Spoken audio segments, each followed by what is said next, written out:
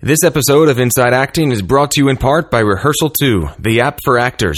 Want to learn your lines fast? Be off book for auditions? Explore your characters and make stronger choices? There's an app for that. Rehearsal 2. Download it now at rehearsaltheapp.com/download. That's rehearsaltheapp.com/download.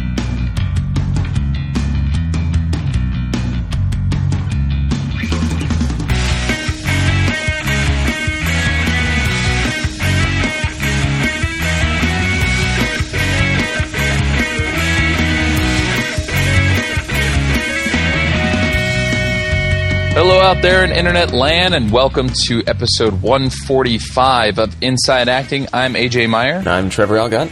And on this podcast, we interview writers, directors, agents, casting directors, managers, personal fitness folks, personal finance folks, and even half men, half gods, right? Yeah, demigods, I believe. That's is demigod. Yeah, Thank you. yeah. Yes.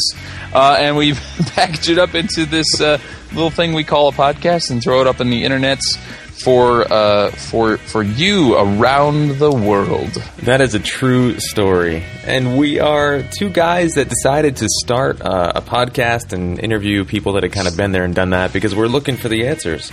We've been around the industry for a little while, so we've had some experience. We feel like we know some of the answers, but there's always a cool story or some sort of unconventional or new path that somebody took. So that's the whole goal of this podcast, is to explore all the different ways that you can make it happen for yourself. So if you hear something on the show that you just completely doubt its authenticity and you think it's a bunch of bull crap and we shouldn't be spouting that off on the internet, or you hear something and you're like, that is the truth, yo, and I want to back you up and tell you how much I believe in what you're saying, anything along that spectrum, we would love to hear from you.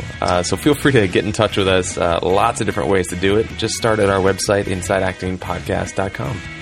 And on this episode, we've got the latter of those two things. In other words, somebody saying, that is the truth, yo, and giving us some props in voicemail form. So we'll be getting to that, and as well as our, Trevor's, second part of Trevor's interview with demigod Kevin Sorbo. So stick around for that.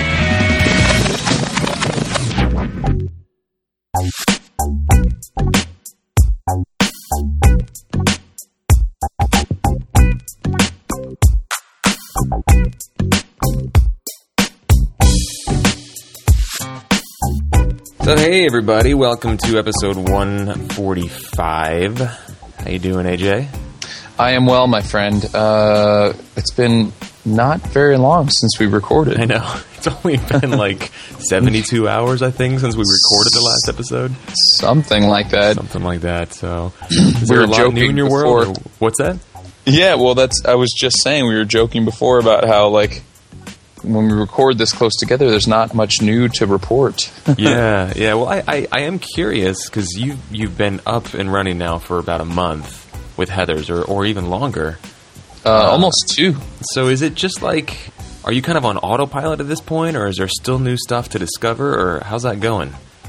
Are you talking about on stage, or well, just like yeah, in general? I guess so. But is there off stage stuff to talk about too? Well, they're just in that. You know, what we talked about the other, what was it, like 2 or 3 episodes ago when I was talking about, you know, just getting used to like an 8-show week and all that, that conversation. But on stage, I mean, I don't know, it's tough. Like, I am in the ensemble. I've talked about that before. And, you know, I feel like being in the ensemble in a musical, there's not a whole lot new to discover acting wise, you know, maybe just sort of the way in which you listen, you know, it might change. And also, you know, just hearing new things and making new discoveries as far as the overall plot and show goes. Little nuances and things that no one would ever figure out unless they came to see the show, you know, a bunch of times. That kind of stuff. Other than that, there's a certain amount of muscle memory that's necessary, especially in a musical. Having the show in your body, so to speak, is really important. That has definitely settled in. Cool. And it's good because, you know, I feel like I could do the show, you know, in your sleep, in my sleep, which is good. It's not that I don't consider that a bad thing, especially in a musical. There are some shows that I've done where I just knew the show so well inside and out, and after a few weeks, I literally would have one of those nights where I would kind of like, you know, warm up and get ready, and then I would blink and the show was over, and I was like, did that just happen? And I was never sure if that was a good thing or a bad thing, that it just kind of happened on autopilot. Because, you know, you want to be present and listening and spontaneous and all that, but also if it's that ingrained in your body that you can kind of just let it happen through you, that can also be a good thing too. Yeah. Well, I think that getting to that point, it's like leveling up in acting terms.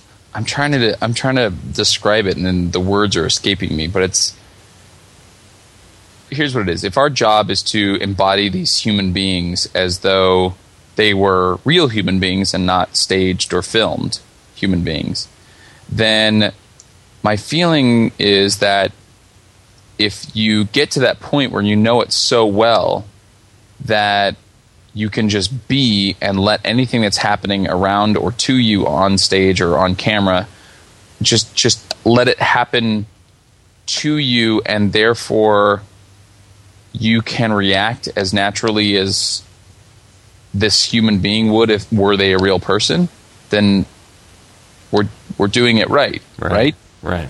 Yeah. I think the only other piece of news, and I can't remember, you'll have to remind me if I mentioned it on a previous episode, but the film that I was in that just premiered at Tribeca got enough attention and actually got distribution. Nice. But through whom? I think Magnolia Pictures. Yeah. That's a big one. Yeah. Nice, if dude. I remember correctly. Is that up on your IMDb profile yet? I think it is, yeah. I was on Life Partner's IMDb page, and I'm listed in the cast, so nice. I guess so. Well done, man. Well job. So, it's really we cool. can actually go see it. I mean, I'm sure it'll be on Amazon or Netflix, or at least, on iTunes or something. We can rent it and check you out. Yeah, there's no release date listed anywhere, but I'm really hoping to see something, some further news come from it, and that would be really cool. Right on. Yeah. What's been going on with you in the last 72 hours?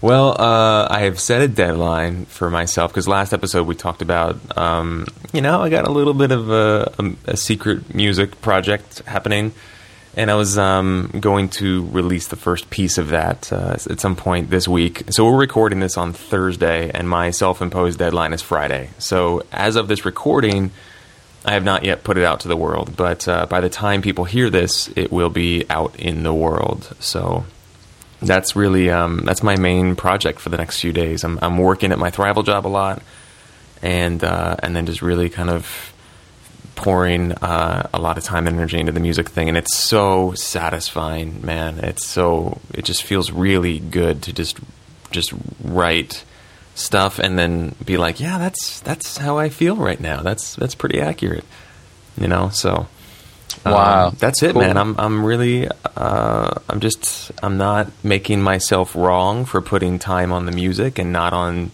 as much into acting right now. I had lunch with Deb Smith, our patron and listener and really cool person, Deborah Smith, yesterday. Her and her boyfriend Todd, we all went out to lunch, and we had a little bit of a conversation about kind of the either-or-ness that sometimes comes up, I think, with a lot of creative people.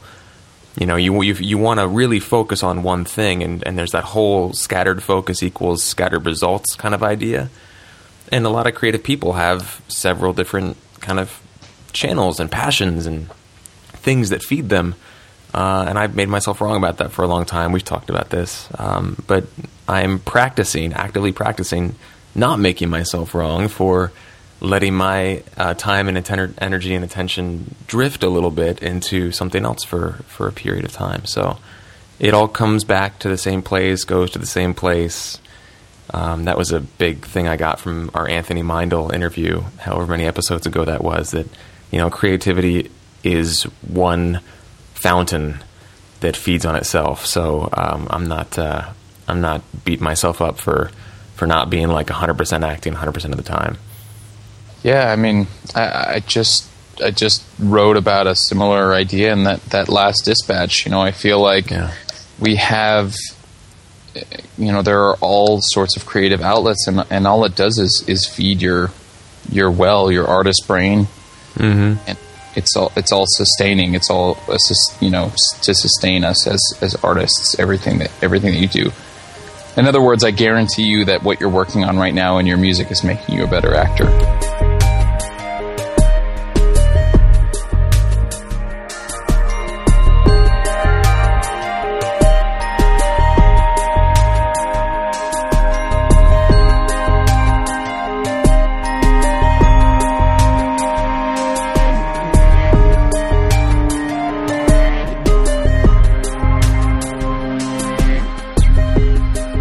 So we have a voicemail from a gentleman named Mark who called in a few weeks ago.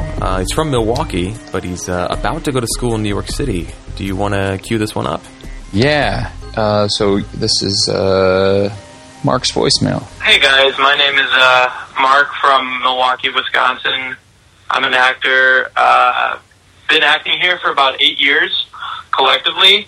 First off, I just wanted to congratulate you guys on, to me, what seems like an incredibly successful podcast. It's great for a guy like me who kind of is striving for a bigger acting community, and I feel like kind of like that kid in the 40s who like listens to the radio with the podcast, and it's like, oh my gosh, that's like amazing, I can't wait for it. And I just want to congratulate you guys, and it's really great work, and it's so low key and chill, which is so nice. Oh, thanks, man. Especially in a place where just a lot of stuff is kind of thrown at you in this profession. My question to you guys is, I'm making the brave step of heading to New York City in the summer to attend the New School for Drama, the graduate program, which I'm really excited about, and mostly really scared, but really excited. And one of my goals is to approach the field of television and really get into that. And I know how kind of consuming school land is and being in a graduate program. But I was wondering if you guys have any suggestions as to what I could do to potentially relationship build, which, by the way, I think is a great incredibly human term. Or what I could, just little things that maybe you guys have, little nuggets of information as to what I could do in little ways to kind of get my neck out there while still attending school for 3 years. Really appreciate it, guys. Thank you so much, and I hope you guys have a nice and peaceful week. All right, take care. Cool. Well, Mark, thank you so much for calling in, for the kind words, and for a great question. Gut reactions, or right off the bat, AJ? Anything that comes to mind? Well, first of all, he sounds like a terrible person. Yeah. Selfish and mean. Mark, I think that my first gut reaction is first of all, congratulations on going to a great school. But you're going to a great school, and I feel like that in and of itself is going to be potentially your greatest resource. I don't know how much experience you have in the New York market. I'm brand new myself, so I'm still learning the ropes, so to speak. I think that, it kind of depends on how your professors see what it is that you're up to there, meaning how they view it. Because, for instance, at my alma mater, and this is really no secret for anybody who's ever experienced UCLA, but for my alma mater, it was essentially discouraged to go out and look for work or book work outside of school. They sort of frowned upon it. Even more than frowned upon it, there were certain people who were asked to leave the track, really, or the theater school because of it. Yes. Wow. Yeah. They just see it as a distraction, or what was the reason? Yeah, I think so. They had this view of like, you're not ready, which always was like weird. It was always weird to me because it's like, well, if I'm not ready, then how did I book this gig? You know what I mean? And like, so I essentially my point is, you know, talking to your professors, your classmates, your administrators, your resources at the school, I feel like are going to be probably a good place to start. And you could potentially use those relationships to build other relationships, and therefore start on this journey in this particular market if that's what you want. Now, I also noticed that you said that you were interested specifically in television, and I feel like that's just a matter of research and finding out what shows shoot in New York, who casts them, and how you can get in front of those casting directors, whether it be casting director workshops, meetings. You will likely have a showcase in your third year. Now, I know you probably don't want to wait that long, but it's a great way to get your face and your name out there. Using that, or using any tools like that to kind of reach out to casting directors, producers, directors, agents, managers, etc., is great. I mean, I think I certainly did it when I was at UCLA, and I know many others who did. Essentially, just sending out a blind submission, it won't always get any kind of response, but it helps if, for instance, you are saying, I am currently attending or am about to graduate from insert prestigious program here. Mm-hmm. Yeah. So that will certainly help. What are your thoughts on this, Trev?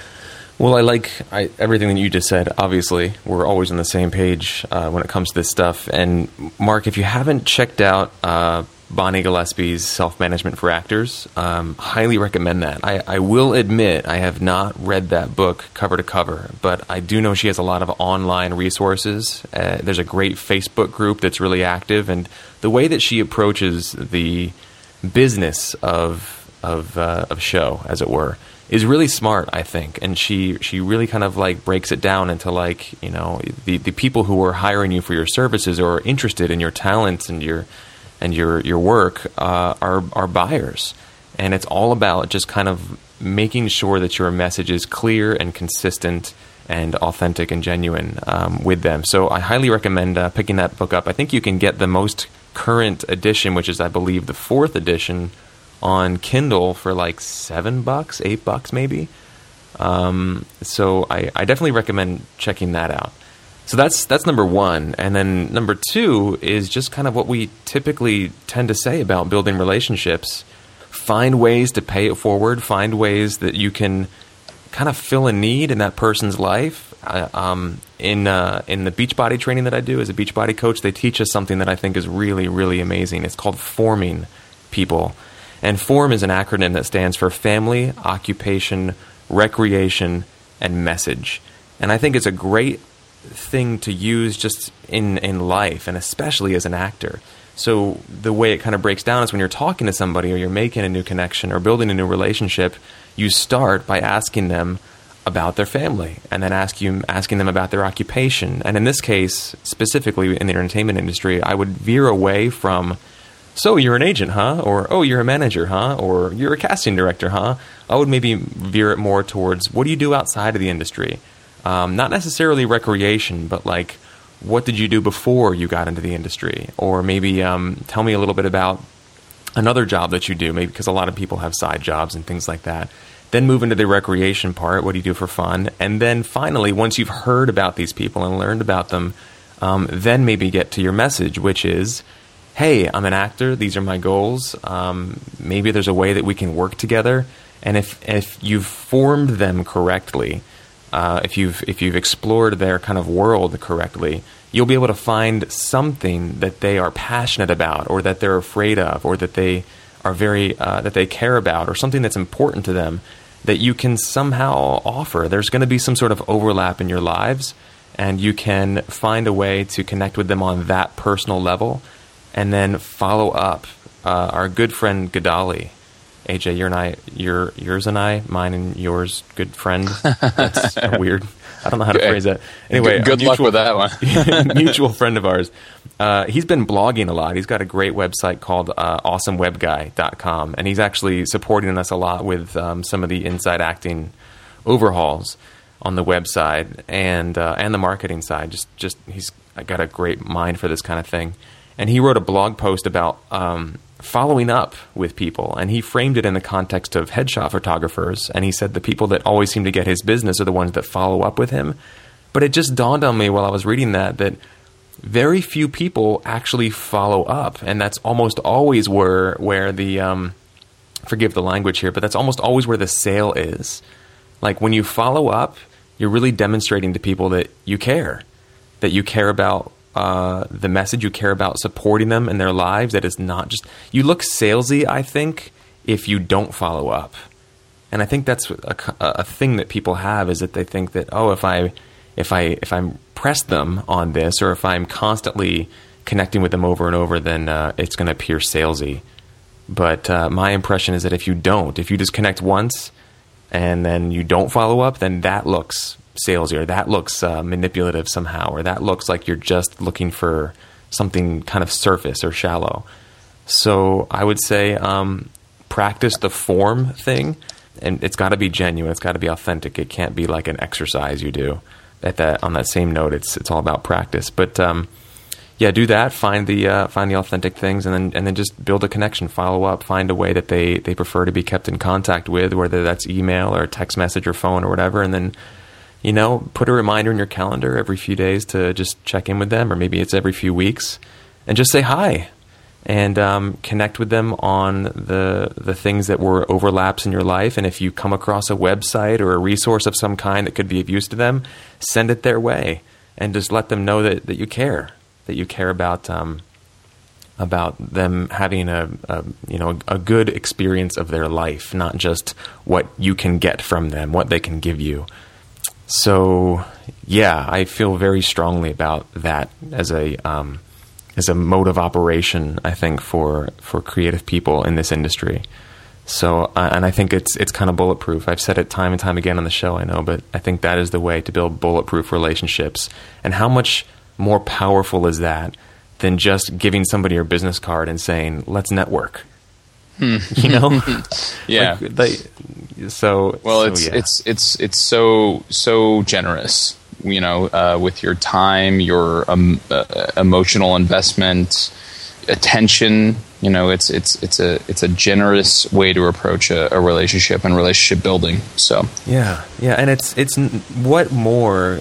How much more in the spirit of the kind of work that we do could you get? I think when people give out a business card and they say, let's network or whatever, and they don't follow up, that is so antithetical to the work that we do. I mean, if you think about acting and filmmaking, it's arguably the most intimate way that you can connect with another human being on this emotional level, oftentimes live, in person, through these kind of heightened stories that we tell.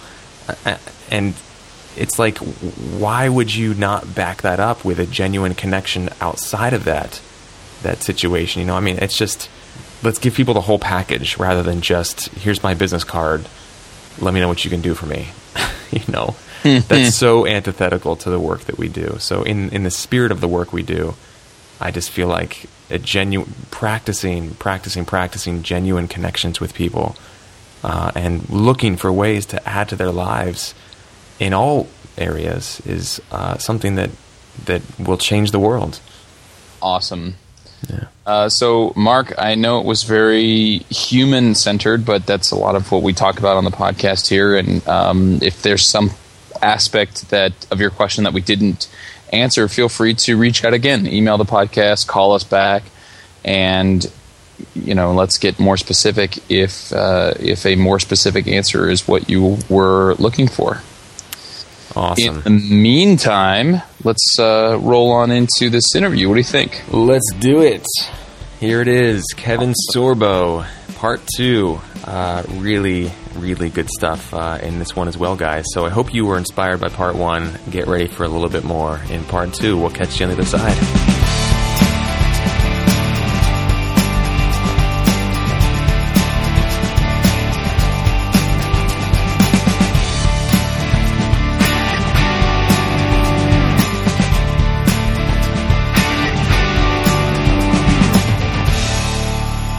Speaking of books, my roommate has True Strength, your Cool. book. I purposely did not read it because I wanted to come and speak to you and kind of be open to the first impression, as it were.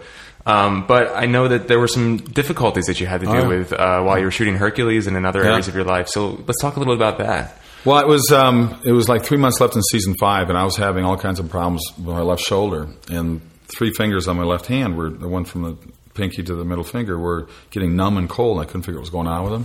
And I kept having this throbbing pain. But, look, I was up at 4:30 every morning on that series. I'm on the set. We're working 14-hour days. Then I go to the gym for 2 hours, lift weights. I mean, I was pretty much 17, 18 hours door to door every day. It was it was a tough schedule. And I was doing all my own stunts. I was into it because that's the jock in me, and I want to do them because I can do it, and I loved it. On top of it, I had great stunt guys. My stunt guys were amazing. So one of our best stunt guys, Ben Cook, has been Daniel Craig's body double for the last 10 years. Done all of James Bond movies for him and everything. So he's just amazing. And I just kept putting it off, and finally I had to come back to the States. I just finished a year ago. I did a movie called Kull the Conqueror, which is a prequel to Conan the Barbarian. And I shot that in Croatia and Slovakia for like 3.5 months. Came back to do Letterman, Leno, all the talk shows. And I was going to do another movie in Atlanta, Georgia with Meatloaf and Randy Travis. And so it was kind of a fun little action movie from Universal Studios. But it had gotten so bad, the shoulder, I finally went to see my doctor in L.A. here, and he found a lump on my shoulder, and he wanted to do a biopsy, and that freaked me out. And I went to see my chiropractor, and in 8 years to see my chiropractor, he was in Santa Monica. He never cracked my neck because I don't like my neck cracked. He said, do not crack my neck. That's one thing I told him. He knows I don't like it. Well, I'm laying there, and he sees, you got something going on here. There's some, he's working the shoulder. Heard a voice inside me that said, don't let him crack your neck. And then I was like, I opened my eyes and says, did you say something? He goes, I didn't say anything. Closed my eyes again. He's working. He says, don't let him crack your neck. And I said, why am I hearing his voice saying, don't let him crack my neck? He's never cracked my neck. He knows I don't like my neck cracked. While I'm arguing with myself about the voice I'm hearing, telling him not to crack my neck, boom, he cracks my neck from left to right. Well, that lump ended up being an aneurysm in my left subclavicle that had been spitting clots into this arm very slowly over 3-4 months or a year or whatever. Just like those last 3 months, it started to manifest itself. And that crack, because it was so close to the artery feeding the brain, forced 3 of the clots into my brain. I suffered 3 strokes. Oh, my God. Now, I'm very lucky. I could have died instantly, obviously, because it's getting 3 bullets to the brain. But 2 of them went to my balance center, 1 went to my vision. Well, here's a guy in the 30s, in my mid-30s, in better shape than most guys in their 20s. All of a sudden, I went from that guy to a guy that was like 95 years old and I couldn't stand up and walk. So I spent 4 months. I had to drop out of the movie, obviously. I spent the next 4 months in rehab learning how to balance and walk again. And I still have a 10% loss of vision in both eyes. But it took 3 full years for me to feel like I'm 100%. And I know it's because the age I was and the physical level I was in. If it happened to me when I was 80, I don't think I would have made it, probably. Right.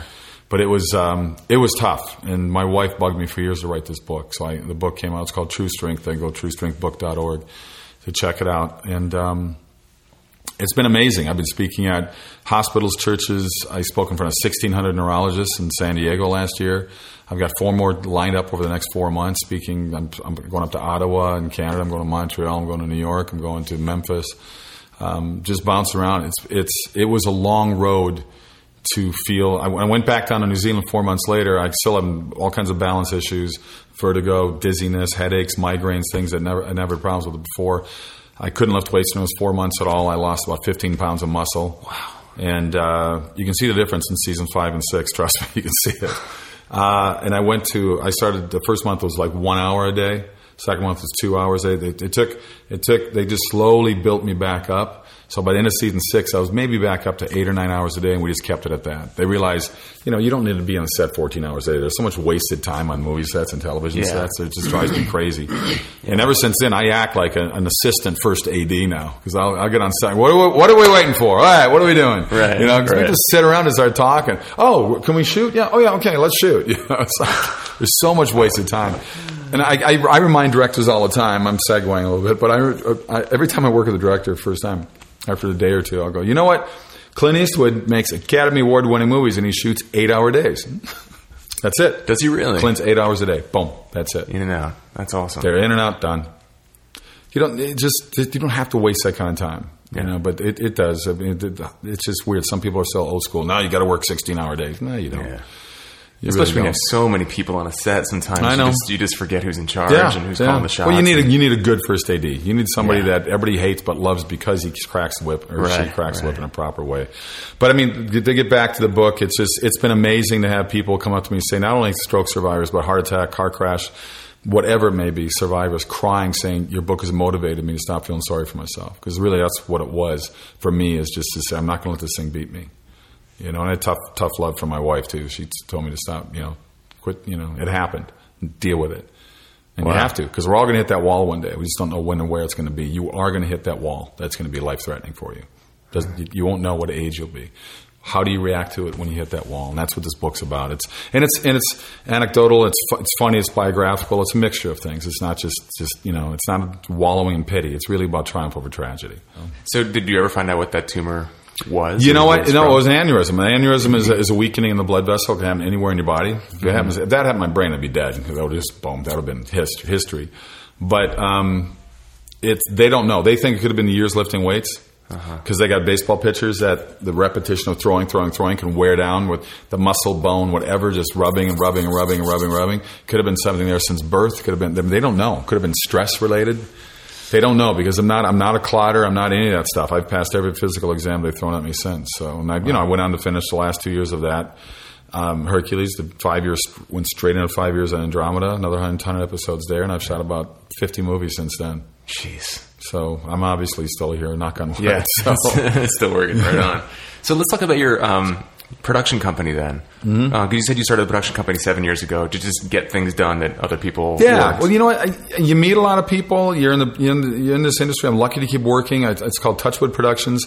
I do a lot of celebrity golf stuff, and through that I meet all these wealthy guys. There's all CEOs I'm meeting and stuff, and they say, you know what, I've always wanted to do a movie. And, so I do movies in the $1 to $5 million range. And you get these guys that say, well, okay, throw my daughter in, just give her a line. I don't have a problem with that. They're smart enough to know not to give her a lead or something like that. But, you know what? If you're going to sit there and give me $2 million to shoot a movie, I'll put your daughter in there as an extra and give her a line, But that's kind of how the whole thing happened. And it's actually through other established production companies I've met. Because you go to any movie now, you see about 5 different production companies pop up along with the studio. Yeah. That's the way, because it never used to be that way. But everybody's afraid to, it's such a risky venture now that they want everybody else to share the risk with you, because otherwise things won't get made. I'm always shocked anything gets made in this town, because this town is all about, like I said earlier, it's all about saying no. And so I just formed my own production company, and it's been great. The number of people I met, the projects come in. I get scripts all the time. I give them 20 pages. If it doesn't hold my interest, I'm done. It's got to hold my. If 20 pages, then if it's got my interest, then you got a shot at it. But it's been a lot more work, but it's been fun at the same time. It's been fun to create some more work, and I've gotten a lot more movies outside of what my manager and agent have got me. Yeah, that's great. I mean, I feel like it's the best way to ensure career longevity. You know what? You have to. It's just because they just.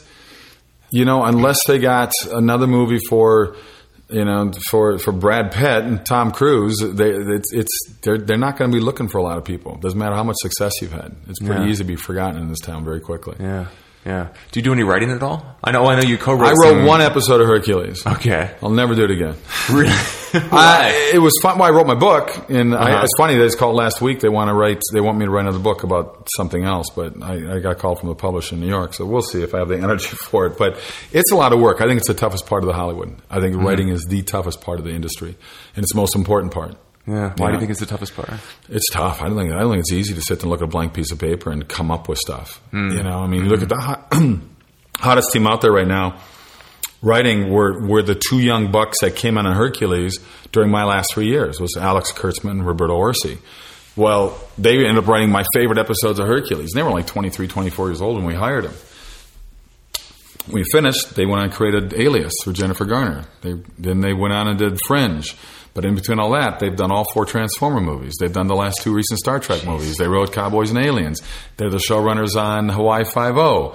They're Sleepy Hollow. They're everything. These guys are now and they're 40 and all these years later, and they don't look nothing unless you got 7 figures attached to it. It's amazing what these guys would become. But I could see their talent way back then. Very talented guys. And so directing is also something that you do now as well? I did. Well, I started directing on Hercules. I'm DGA.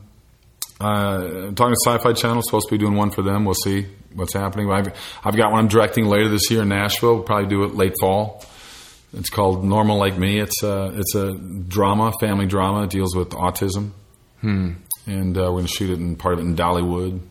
All right. Part in Nashville. Cool. And, so yeah, I got a lot of hats, I'm wearing and throwing around right now. And Cool. So I like to stay busy. I don't sit very well. I remember during my hot commercial years, I'd find out about other commercials through friends, and I'd call up my agent, and I would say, I'm working a lot for you guys already. Why don't you send me out to that? And I'd get sometimes, oh, Kevin, we got 100 other clients. I says, I don't give a crap about your 100 other clients. They don't care about me. Mm-hmm. To me, my motto was, get me in the room. Give me the chance to be rejected. All right? If I don't get in the room, I'm certainly not going to get the job. But I said, give me that chance to get in the room. What kind of films or stories draw you the most? I love comedies. I like to laugh. I think that's why people loved Hercules so much. We had a lot of humor in Hercules. We ad-libbed a lot in the show, not taking away from writers, but they were in New Zealand. I mean, we're in New Zealand. They're in L.A. They're 7,000 miles away. They're not on the movies. They're not on the set. Mm-hmm. So things happen in blocking. Things happen magically in blocking. When you're on the set, you're in the wardrobe, and you're working with the actors, and all of a sudden, hey, what if you say this at the end of the thing? I mean, I didn't have to be me doing it all the time, but I always came up with a lot of good lines. I'm tooting my own horn, but I did. And a lot for other actors. Because to me, I want whoever makes most sense to say that line. And it was always at the end of a scene, usually. Because you kind of go, this is a great tag out. You should say this before, they cut to the next scene or commercial, whatever it's going to be. So that gave a lot of laughs for people. I know that. And the writers actually tried to write that way for us. Like, I bet you Sorbo's going to say this. Let's put this in. You could see them trying to change the way they were, writing the ends of scenes a lot. But I'll leave the writing to writers. It's a lot of work. Yeah. So in the production company then, I mean, because I'm learning that producers really are just people who can get things paid for and organize things. More than anything else, really. And that's where most of the money is. Yeah. They get more of the money.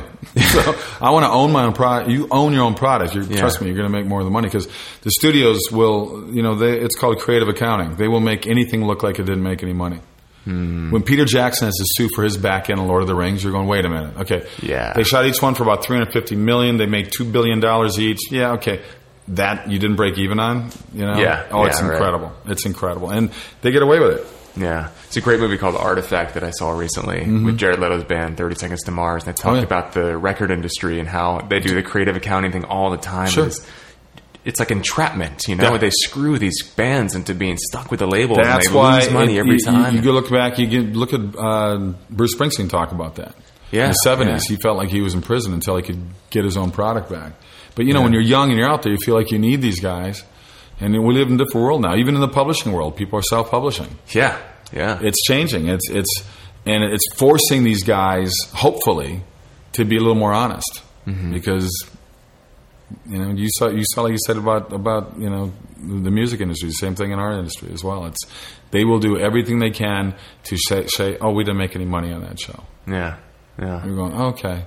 Then they do it. But it's not, like you said, it's not working that much anymore, because 2014, like, the tools are available to, this kind of setup that we have right here, even just 5-6 years ago, it would have cost double this. Look at the cameras. Yeah. You get red cameras, you get amazing camera equipment you can get through. Canon's got just stuff you can hold in the palm of your hand that shoots better than the cameras did 10 years ago. Yeah. So you're going to get a lot of these young Spielbergs coming up that are in junior high and high school right now that are doing their own movies. Because I look at my own kids on the computer. I don't know how the hell they do this stuff. I look at that. I go, how did you put that together? They're learning their own way to do visual effects, and I can't begin to figure it out. And so it is changing, and studios are looking at people that are playing on their computers and seeing what they're doing, because they're going to be buying a lot more ideas than they already have. Yeah, yeah. And you've got YouTube studios. Justin Bieber, right? City. Yeah. Come on. Yeah, yeah. That's why shows like The Voice and American Idol are so popular. Yeah, it's people can have a chance to live out their dream. Yeah. So why are you an actor? What is the core motivation for you? What's the calling? You'd love to say that you're not comfortable in your own skin. I'm very comfortable in my own skin. There are actors who love just having to be other people, and I get that. I've seen people in interviews that I remember Heath Ledger. The rest of his soul was never comfortable in his own skin. Every time I saw him in an interview, he couldn't sit still. He's always moving, always touching himself, he just very uncomfortable. And I remember seeing an interview with Sir Laurence Olivier. And he said, "I need something. I need a nose. I need glasses. I need a hat." He needed a prop on his face, even, so it wouldn't have to be himself in a way. And I just like it. To me, it's like it's ridiculous. I agree with Marlon Brando, who said years ago, actors are the most immature people on the earth, and I kind of have to agree with that in some way, because we get paid to pretend, But it's I want to be an actor more than anything because I loved as a kid growing up, still love going to movies, watching TV shows, being affected, making me laugh, making me cry, making me think. Whatever it is, and I think it's an amazing art form. I mean, we all love it. I mean, look how much time people spend watching TV and going to movies, and I don't have to live in the real world all the time. It's kind of nice to have an escape, and I think that's why shows like Hercules and Andromeda, you got fantasy and you got sci-fi. People want to escape. The news gets depressing after a while. It's just everything. Every day, it's just more of this, more of that, more murders, more war, more something. Why not have a place to at least escape to a while? Because that's what imagination in your mind is for. You read a script, you read a book, and we all see it differently. And that's why we're all directing while we're reading that book. Right. We're seeing it play out in our brains, and that's why it's different for different people. So I think it's great. I think it's a drug. It really is. It's a drug I wouldn't recommend to people because once I became successful, so to speak. I got hit up with every seventh cousin I never met before in my life, and neighbors saying, "Oh, we got a really cute niece, and what's she need to do to get that?" I said, "Oh my God." If I tell actor class, I go speak in acting classes sometimes. I say, "Look, do this profession because you love the craft. Don't do it because you're going to become famous." It's unfortunate we got this Kardashian world where people are famous just for being famous, and get paid hundreds of thousands of dollars to show up in clubs because of what reason? Because if there was a true talent there, God bless them. God bless America that this is going to happen. But if there's a true talent there, they would be in TV shows and movies, real TV shows and movies, acting, not just sort of being themselves in front of a camera. So it's interesting to see this sort of play out the way it's played out right now in today's world because everybody now just wants to be famous right away. And it doesn't work that way. There's not enough room for that, But I love the competition because it makes everybody else better. It's like who's the next Tiger Woods, who's the next Michael Jordan. It makes competition's a good thing. And those guys are they're notorious for their work ethic. Oh my gosh, and you have to respect that. I mean, I remember when being a golfer myself. I remember when Tiger Woods first came out. Phil Mickelson, another one of the world's greatest golfers, said he's only going to make all of us better. And I know what he meant because I better go work harder. I better go hit the range and hit more golf balls. That's what I look at when I look at really great actors. It's like I admire really great actors, and you go, okay, I want to aspire to that. But you don't always get what you want to get for parts either. You got sometimes you got a mortgage to pay, right? You got things to pay for. I remember I met Michael Caine, Sir Michael Caine, years ago in Beverly Hills. I was at one of the hotels there, and I was walking in. He was walking out. And I stopped, and he stopped. And I just introduced myself. I goes, "I know who you are, Kevin." And he talked to me for almost an hour. I didn't want to bother him. We just kept talking and talking. He knew that I worked with Anthony Quinn on Hercules because Quinn played Zeus. I'd worked with one of the greatest actors for a whole year with Anthony Quinn. And he had all these great stories. And I remember an interview I'd seen years before where the guy that was interviewing me asked me, he said, "You're Sir Michael Caine. Why would you do Jaws 3D? I mean, really? I mean, have you ever even seen that movie?" He goes, "No, but I saw the house that built me in Spain." He said. So I love that answer. You don't always do it. Maybe this will be a kick in the ass. I'm going to do this script because it looks like fun. And maybe he wanted to build a house in Spain. So I said, "Oh, you're going to pay me that much money? Okay, I can build that house in Spain." So not everything is going to be Academy Award or win an Emmy. That's life. And as an actor, you want to mix it up and do different things. Why not? Cool. Well, we're kind of coming to the end here, so we have two questions that we like to wrap up with all our guests. And the first one is it's a little bit out there, but it always gets really interesting answers. And it's: do you feel that this career path chose you, or do you feel that you chose it? I think it chose me. I think just because of the things like I mentioned earlier, watching these old movies with my mom, going to the Guthrie Theater and seeing the play, I think it was calling out to me and said, "This is what you have to do." And like I said, it's a drug. There's no question it's a drug. I love it. I hate the politics of Hollywood. I hate the BS you got to put up with. I hate the whole things with managers and agents and all these different things. And I'm not an ass kisser. I've never been very good at playing the game. That's why I live 40 miles out of LA. I get invited to things now, but I rarely will drive into it. I'm going, do I want to drive that premiere for 2 hours and be in a car just for a 2-hour trip? And I'm grateful for these things, but on the flip side, it's like I don't have time for it. So it pulled me in whether I wanted to pull into or not. What I love is being on the set. I love being on the set. I love the creativeness of all the people on both sides of the camera.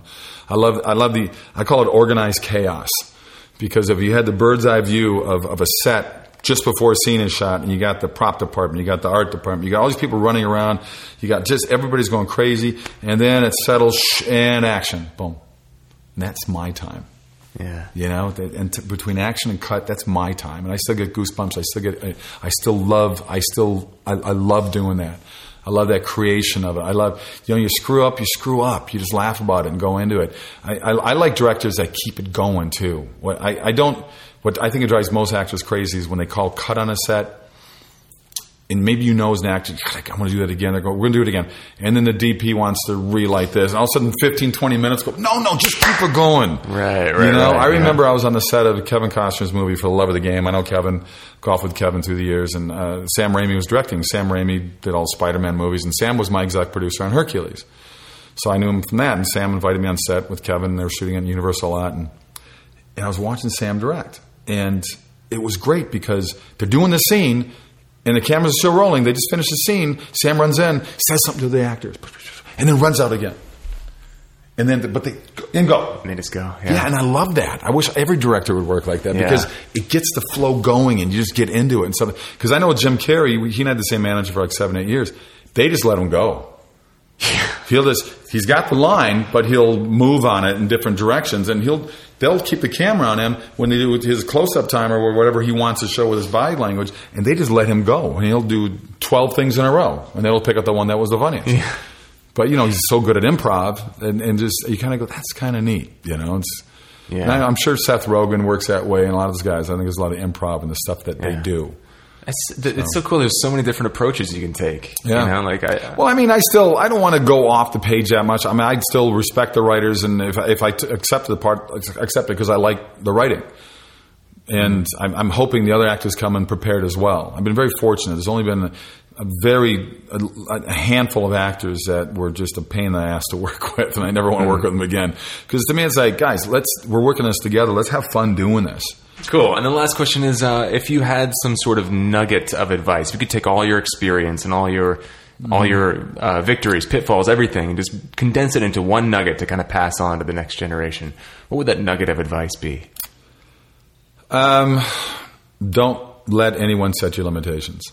I know I said it earlier, but don't let anything hold you back from what you want to do. And I don't want to be, like I said, I don't want to be sappy about it and corny about it, but you really have to find a way to turn all the negativity, all the frustration, all the anger, all the hatred, all the envy you have for other people working, you're not working, all that stuff, into something that's a positive way. Because I got to a point about 2 years before I got Hercules where every actor's done this. I know they have. They do their audition, they get in the car, they're back on the 405 or the 101, and they start biting their steering wheel and they're going, oh, why did I do it that way? And they're mad at themselves for how they delivered whatever that line was, whatever the scene was.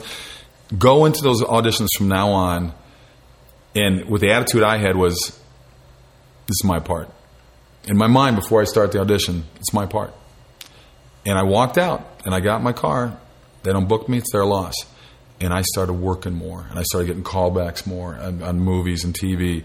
And then the whole Hercules thing happened, and it just got to a place. I did a couple pilots that didn't get picked up, but I still got the lead in them and things like that. So I knew I reached a whole new level of calm and not being my own worst enemy and not beating myself up. And I think that's the biggest thing to remember is just go in and just do it, and instead of just getting all crazed about how you're doing it.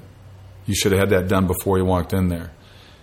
Get the words out of the way. Just go in there and do it. And because casting directors can be evil.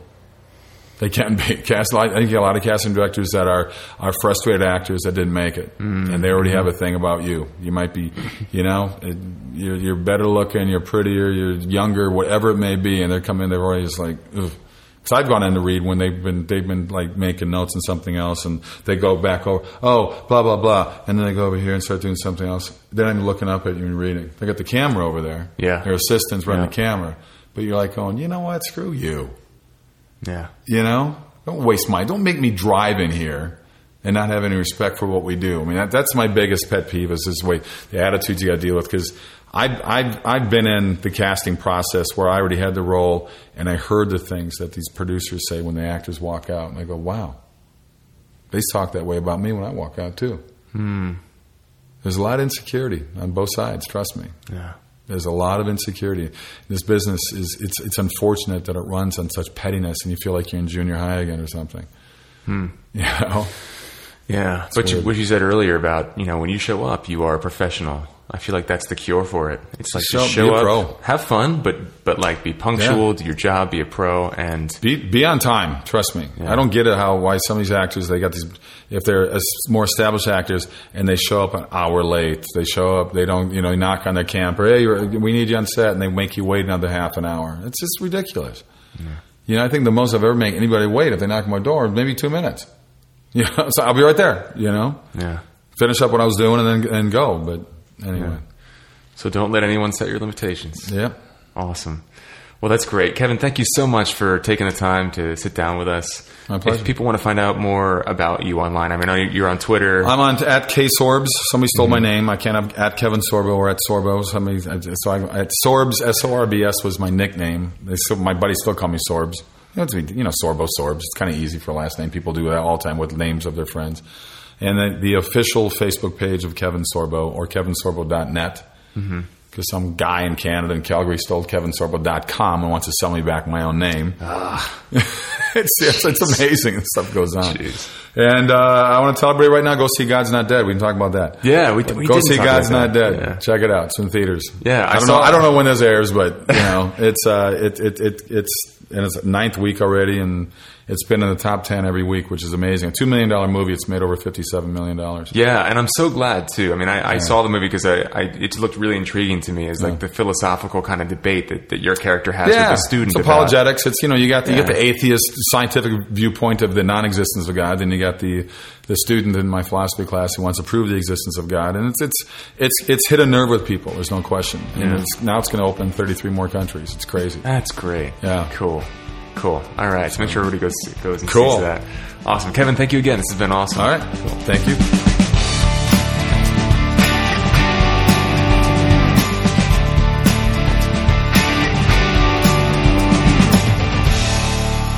Hey everyone, welcome back to the Bookends, and hopefully you enjoyed what was left there of the Demigods interview.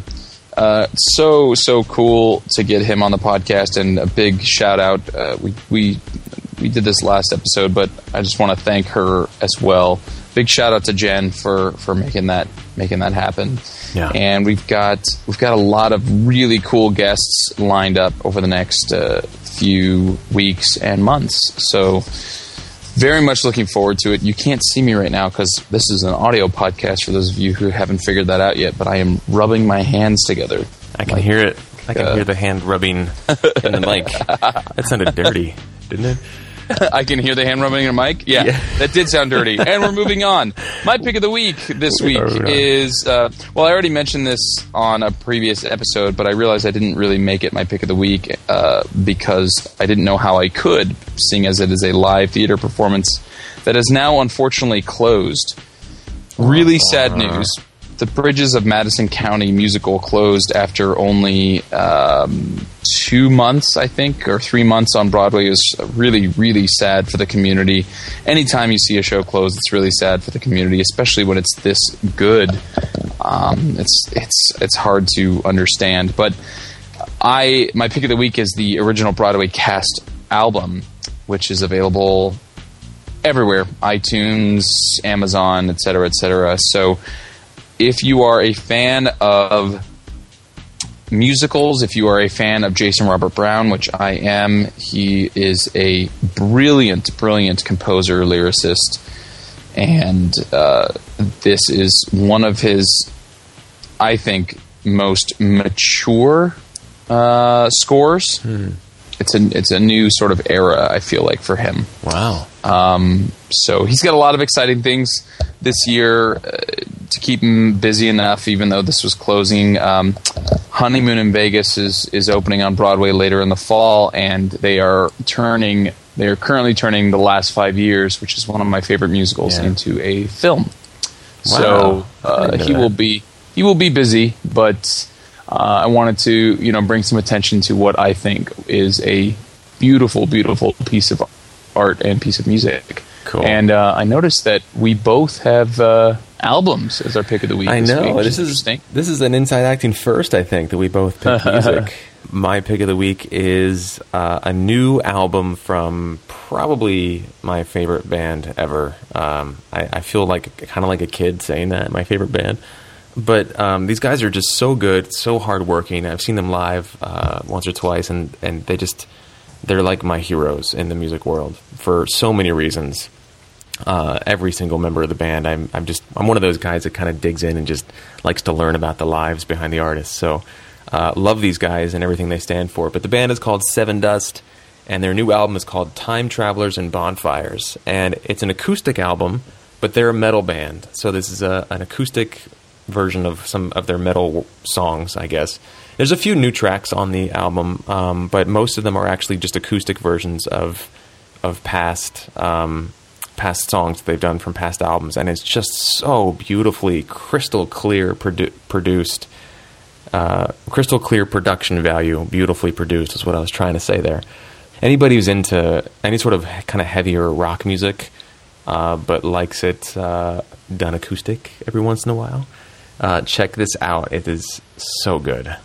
Awesome. Yeah, link on the website. No listener pick of the week. You guys, hopefully you all know that we love hearing what is rocking your world, whether it relates to acting or just a creative journey, or whether it's just an awesome app or a book or whatever it is. You're welcome to send that to us, and we'll feature it on an episode and just let the world know what they can, how they can kind of, I don't know, I guess enrich their lives with whatever that is. So feel free to send those in. You can shoot them to us via email at insideactingpodcast@gmail.com. And speaking of our listeners, our patron of the week this week is Jamie Hansen. Jamie has been in touch with the podcast in the past. He actually wrote his thesis, his PhD thesis, I think, or master's thesis on actors having intense emotional experiences in trainings like what Trevor and I have gone to, these leadership and self-development trainings. But what we are lacking on our patron page right now is a blurb from Jamie. So we've got several patrons actually on our patron page who are on a recurring monthly donation basis with us, but don't have a headshot and blurb on the website. So remember to send that in to us, Jamie et al., so that we can get your stuff up on the website, so that people can check out what you're up to. Yeah, please, please, please. It's just great to see who is supporting us. Who are these people? Who are you? Sweet. Then I think that does it for episode 145. Is there anything else that you wanted to squeeze in before we wrap up? I think that's it, man. Okay. Short and sweet. Sweet. All right. Well, then, those of you listening, hopefully you know how to get in touch with us. As I said just a moment ago, you can start at our website, insideactingpodcast.com, where you can leave a comment on an episode. You can see the number to our voicemail line, which is 213-2-ACTORS. That's 213-222-8677. We love to get voicemails like the voicemail we got this week from Mark. So feel free to call us and just let us know what's up. You can also shoot us an email at insideactingpodcast@gmail.com. We read and make every effort to respond to every email. So please feel free to shoot us a message of any kind there. And then where else are we? We're all over the the interwebs, aren't we? We are all over it.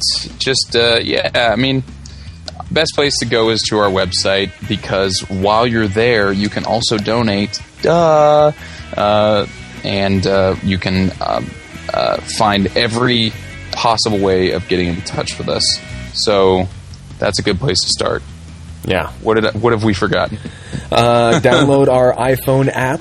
It's, it's on the App Store. It's just do a search. So I keep forgetting about it. Yeah, just do a search for Inside Acting. A gentleman named Esteban Uribe took a lot of time, or put a lot of time and energy into developing that for us through several different versions, and we're very proud of it. We hope it's just another way for you to enjoy the hundreds and hundreds of hours we've amassed over the course of several years here. For free, just on the app. So the app is free. You can stream every episode to it, as well as call the podcast. I mean, he built all sorts of cool functionality in, so be sure to download that and play with it and let us know your thoughts.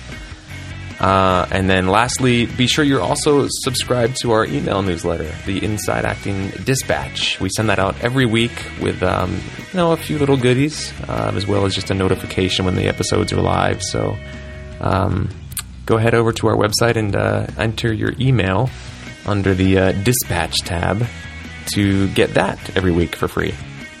Lots of free stuff. That's how we roll. That is how we roll, and that newsletter is picking up steam. Yeah, it is quickly. So it is. We have several new subscribers every week, and we want you listening on that list as well. Yeah, join the party. Join the party. All right, well, I think that does it for episode 145. My name is Trevor Algatt.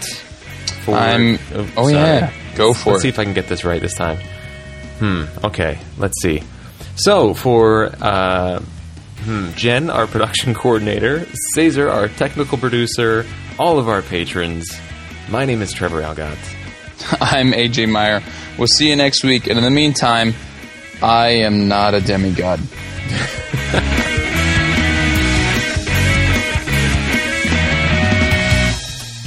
This episode of Inside Acting has been brought to you in part by VO2GoGo.com, the award-winning voiceover training system and winner of Backstage's Reader's Choice Award for Best VO Training 4 years in a row.